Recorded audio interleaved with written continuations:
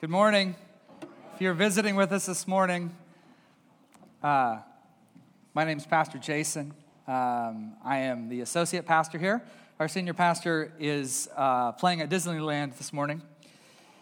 He's on vacation, so it's great. We're happy for them. They love to go down to Disneyland. To me, that's the most frightening scenario possible for my family. I never want to go. We'll watch the movies, and it's better. We've been going through the story, of course, the grand narrative of Scripture, and we finally got into the New Testament. Last week, Pastor Joshua talked about the boyhood of Jesus, and so we're going to pick it up there this morning. I want to examine particularly how Jesus loved people in his ministry, especially how his love is different than modern-day tolerance. Okay? Now, tolerance is probably the highest virtue of American society today. Would you agree? Or very high up there. The problem is when we Christians talk about love versus tolerance, we often end up making both of them look a little bit silly when we broach this topic. So, in fact, I would say this. We end up with two different pictures. We end up with this one. That's Jesus as a boxer. That's right. Or this one. We end up either talking about how love tells brutal truths no matter who it is, or tolerance winks at truth no matter what it is. You see what I'm saying? And so it's very difficult to be even-handed in this kind of discussion, but I'm going to do my best this morning and try to figure out how Jesus did it. This particular dichotomy, it breaks down quickly. And so if we look at the way that Jesus treated people, I'm pretty sure that there's a way forward that can speak to this generation that sees something good in the tolerance thing, and it also speaks to the church where we've overdone it at times. And I'm never one to try to let's find the space in between that's just the perfect and everyone's happy. That's not what this is about. This is about finding the way that Jesus actually did things and doing it his way. Okay? So, here's where I just want to pick up the story. Joshua, like I said, talked about Jesus as a boy, and the last thing we see in the book of Luke about Jesus as a boy is these words: Jesus kept increasing in wisdom and stature and in favor with God and men. Now that means he had to actually learn things. He had to increase in wisdom. He had to study. And he had to apparently develop a relationship with the Father. Now, this is very consistent with what we hear in Philippians 2, that Jesus emptied himself, that he did not regard equality with God as a thing to be grasped, but rather emptied himself of those things, sort of put them on a shelf for a while, as it were. So he emptied himself of things like his unlimited power. We see a couple of times in Scripture when he gets very, very weak and an angel has to come and minister strength to him. So he left his omnipotence on the shelf. We see where he asked questions that he actually, unless he's being very sarcastic, doesn't know the answer to. So he put his omniscience as well on the shelf. He actually had to learn, it says in Luke 2. He had to study the Scriptures. He had to get closer to God by developing a relationship with him. So, the next time we see Jesus, the next time he shows up in the Scriptures, he's an adult and he's going to get baptized. He goes to his cousin John to be baptized. And here's what happened. Jesus was also baptized, and while he was praying, heaven opened, and the Holy Spirit descended upon him in bodily form like a dove. And a voice came out of heaven, "You are my beloved Son, in whom I am well pleased." So the Father acknowledges him, and the Holy Spirit comes down and fills him. Can we see that? The Holy Spirit comes down right there and fills him. Now, he begins to rally his disciples to him after himself. And if we're just going through the story very quickly, he goes into the wilderness. He fasts for 40 days. The devil comes to him and tempts him, and Jesus resists. Even though he's very weak, he resists. And he does so by the word of God, which he had put into himself over years of preparation. You see that? In other words, Jesus filled himself with the Spirit of God and with the Word of God. Both of these are essential parts of his ministry. You see, he didn't look on a study of Scripture as something dull and whatever, and well, we just do it because we have to. It was a vibrant part of his ministry. It was a vibrant part of his personal development, his personal walk with God. It was the way that he countered the temptations of the enemy. When the enemy comes with some sort of accusation and he says, "It is written." It was a profound and powerful part of his ministry. Likewise, the indwelling Holy Spirit, a powerful factor in his ministry. There are many things I'm sure he wouldn't have done unless the Holy Spirit had whispered into his ear and says, go this way, touch this person. So here's where we want to pick up the story then, the wedding at Cana, just after his baptism. This is one of my favorite stories. I don't even know why. It just intrigues me. Part of it, I think, is I love the thought of Jesus partying, first of all. I know we've all seen the Jesus movies where he's like, and everything's like Shakespearean almost, and it's like, I just don't think he was like that. He was partying for days with these people, and he seems to maybe have actually liked them. He had a good time. He went to feasts. He laughed. He got to know people. So here he is at this feast. We don't know who was getting married. We simply know they must have been friends with his family. His mother was invited and he was invited, and they said, go ahead and bring your entourage. Now, it's very possible, by the way, that his entourage of disciples was all teenagers. We can't prove that. There's many scholars that point very strongly in that direction. So you've got Jesus and a whole bunch of you guys with him. And let me tell you, these guys can eat. So these guys were inviting to this big feast. And weddings, of course, today are a big deal, but not like they were back then. These were things that would go on for days and days. So you fed people coming from villages a long ways away, and they would stay, and they would throw out their sleeping bags at night, and they'd get up, and they'd eat some more of your food, and they'd drink some more of your wine, and you'd dance some more, and you'd laugh some more, and then you would go to bed going, oh dear, when are these people going to leave? And then you'd wake up, and you'd do it all again. And so to take care of these people, it was understood culturally, this is a huge part of the way they did life. And here's what happens. After days of this feast, and everyone's been hanging out, having a good time, something terrible happens. Well, it might not be terrible to us because we could just run down to the Buy Mart. But then, when you run out of wine, this is potentially a humiliating situation. When you could not take care of the people that were sleeping on your floor, what are you going to do? So Jesus, his mother comes to him, and she says, Jesus, we're out of wine. Notice that's all she says. She doesn't say, can you use some of that Holy Spirit power stuff? She just says, we're out of wine. And he's like, so? She's like, we're out of wine. It's not my time yet. What are you doing? Not yet, no. Jesus. She's still his mother. And he's still a son. Fully God and fully son, right? So he spends his first miracle turning water into wine for a party. I love this. I love it. See, it wasn't for some huge ministry purpose whatsoever. It wasn't so that everybody could come to the revival service later on that day because so many people would be talking about the water to wine incident. In fact, Jesus almost always, when he's doing miracles, is telling people, shh, please keep this under wraps.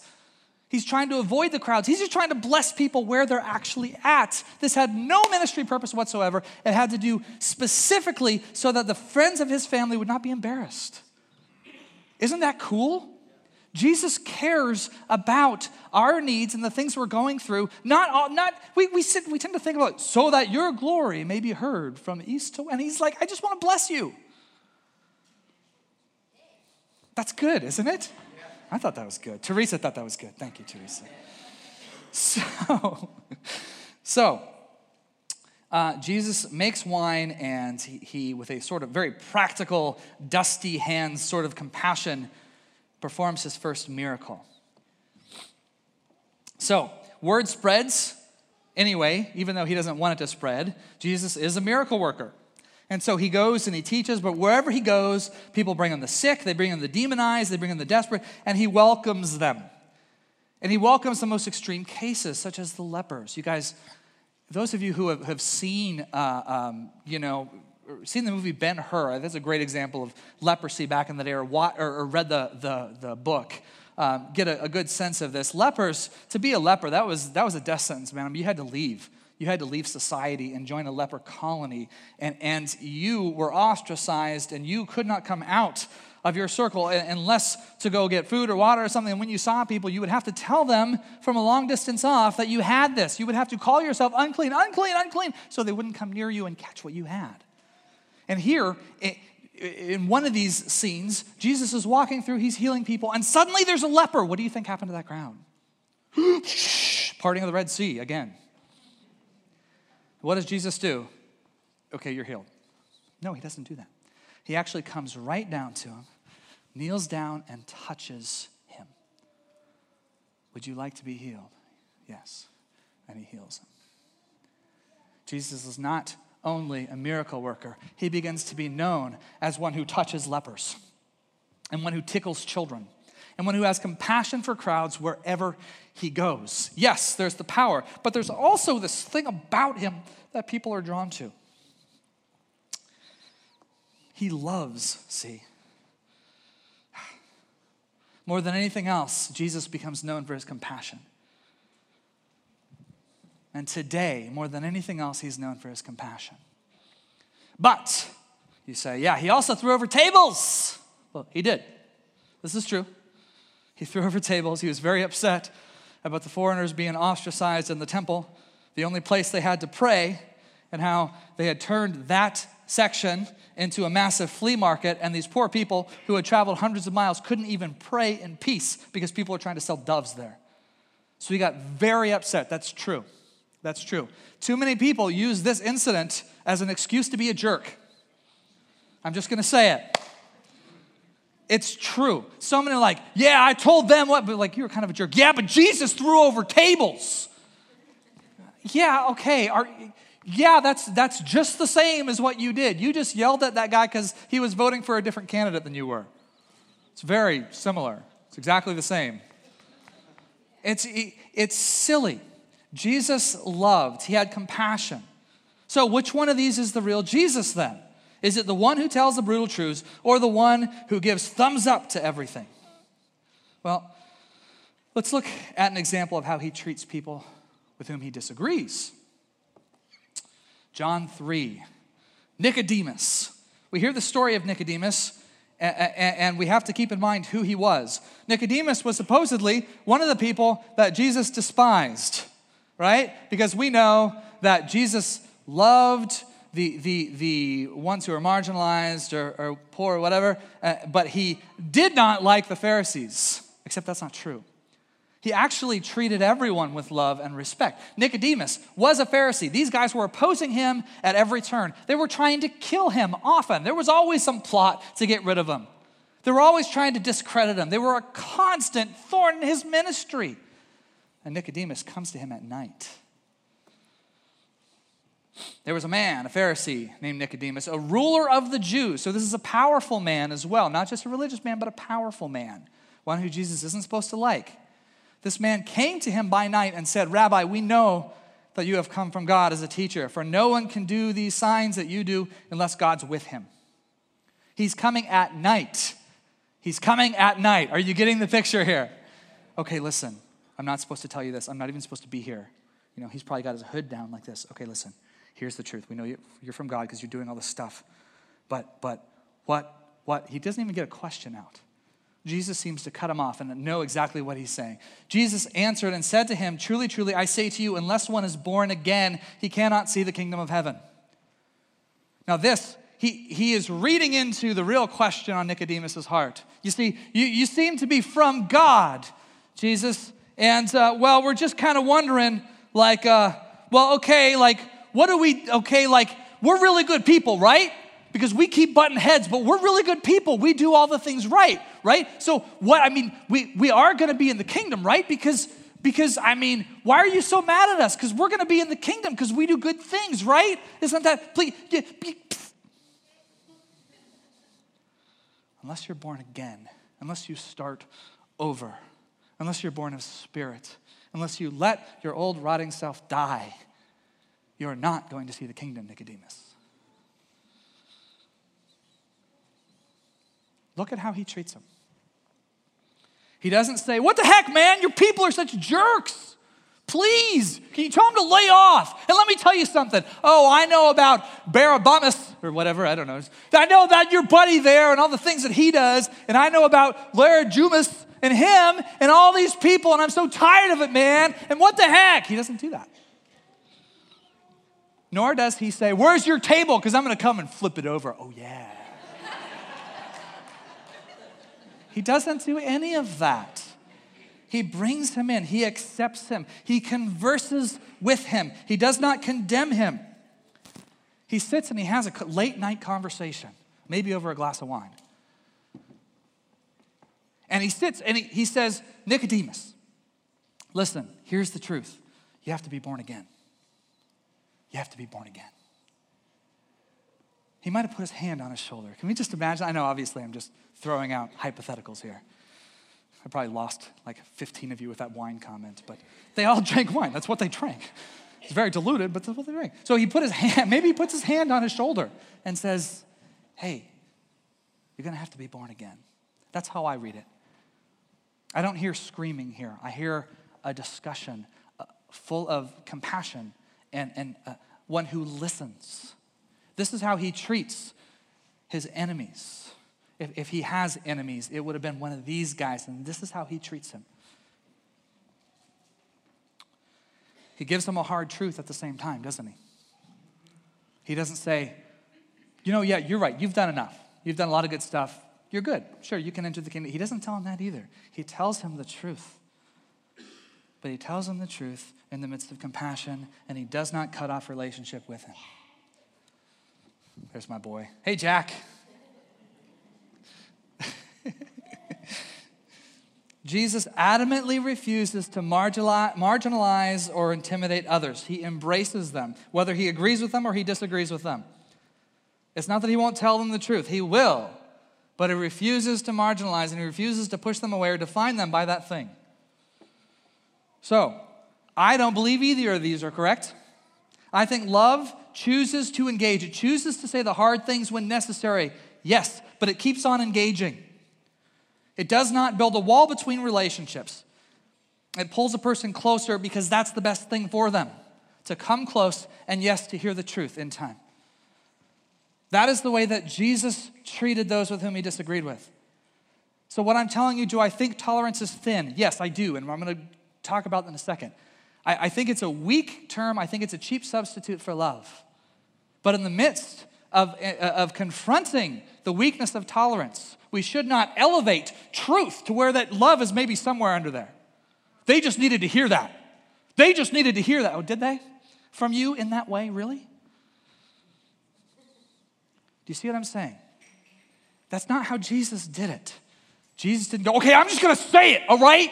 He didn't act that way. He didn't act that way. This lovely lady. Yeah, right? I win. All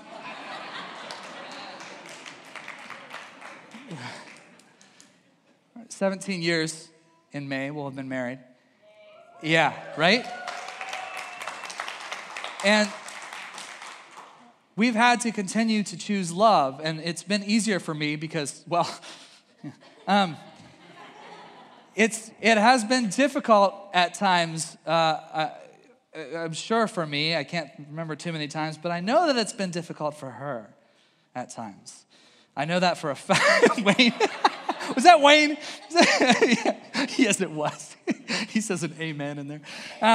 When we moved here, as a lot of you guys know my story, and we're dealing with my son's autism diagnosis and my other son's heart diagnosis and all these things, and it really crippled me spiritually and emotionally for quite a while. In fact, some of you guys didn't know because I would put a good face on it, but those of you who knew me knew that, oh my gosh, like I was not very fun to be around.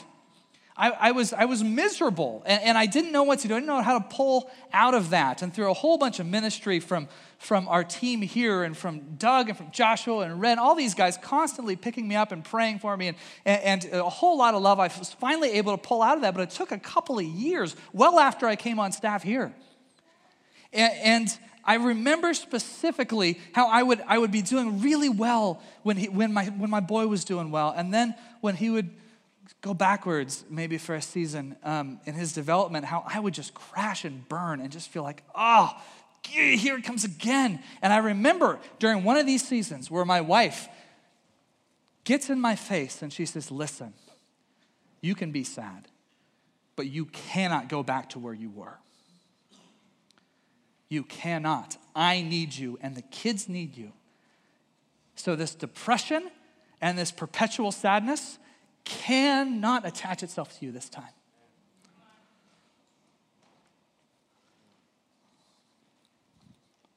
Well, I think that was a little mean of her.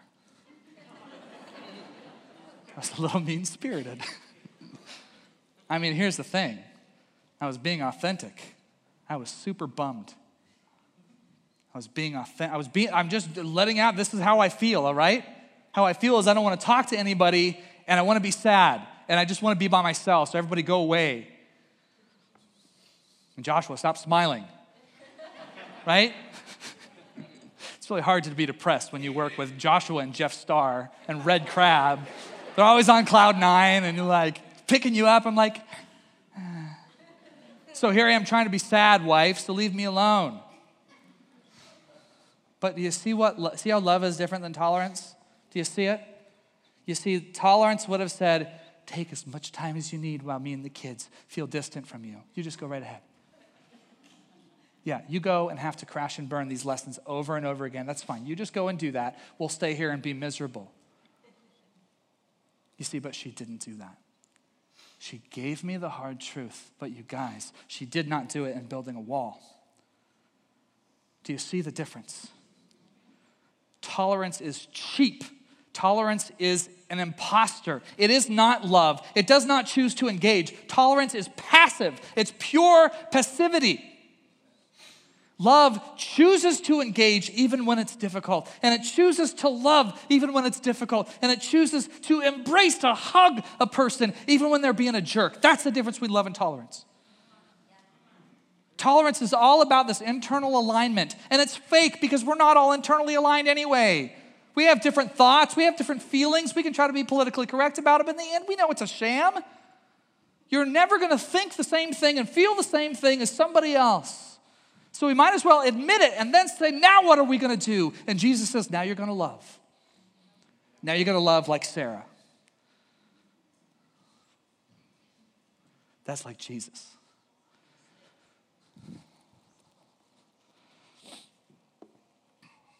So, my question is, how would Jesus treat those he disagreed with? Ready for this? You didn't see this coming, I promise. How would Jesus treat those he disagreed with during this election season?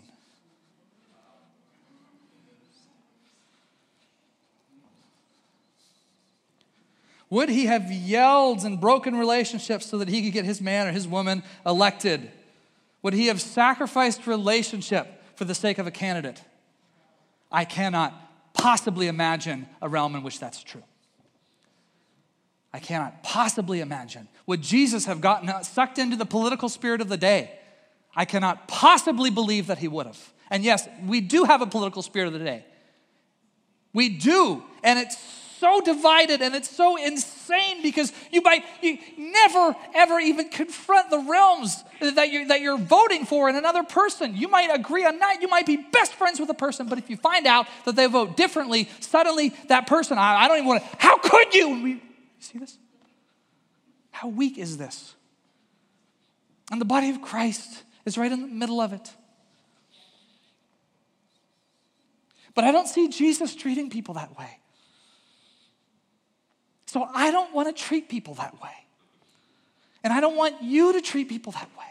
I want this body to be a body that looks for relationship first. Does that mean we don't have opinions? Of course not. Does that mean civil government doesn't matter? Of course not. Does that mean we don't vote? Of course not. but it means we embrace the person regardless of whether or not we agree. Because we're going to disagree. And if we're only going to embrace a person with whom we agree with, then we're no better than those who are pronouncing tolerance all the time. Like, we have to be perfectly aligned in order to be in relationship. And you guys, I really don't want our church to get sucked up in that. I'm not saying this because I think this is happening. I haven't seen this. The election's about to come, and I know the way that I can end up feeling. And I think we need to guard ourselves from that, because that's an attack of the enemy. That's a political spirit. And it attaches itself to so many congregations and so many Christians because we think we're not going to be these tolerant people. We're going to speak out because love speaks truth. So believe like I do. Love does speak. Yeah. But it shouldn't speak if it doesn't know how to hug. You know what I'm saying? So, Jesus was not tolerant. He wasn't. But he loved fiercely, and I want to be like that. I want to love fiercely, even if it's people who are voting for everything that I abhor. I still want to love that person, because this is what we're called to, you see. We're called to expand the family of God. And that doesn't begin with politics usually. Do you hear me? It doesn't begin there. Very rarely are you going to see somebody's political views suddenly change and believe what you think is kingdom, and then they meet Jesus. It is a very silly, naive expectation that we would have of the world, that they would get all their views just right, whatever we think right is, before they come to him. And our job is to bring them to Jesus. I want that to be what we're about here.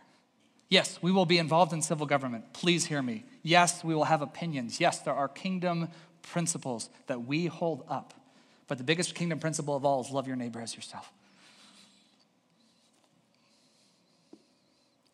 How can we love those with whom we disagree? Here's my suggestion. Be like Jesus. Be filled with the Spirit of God and with the Word of God.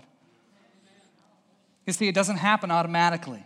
Sometimes it's very difficult. Sometimes loving those with whom we disagree is very difficult.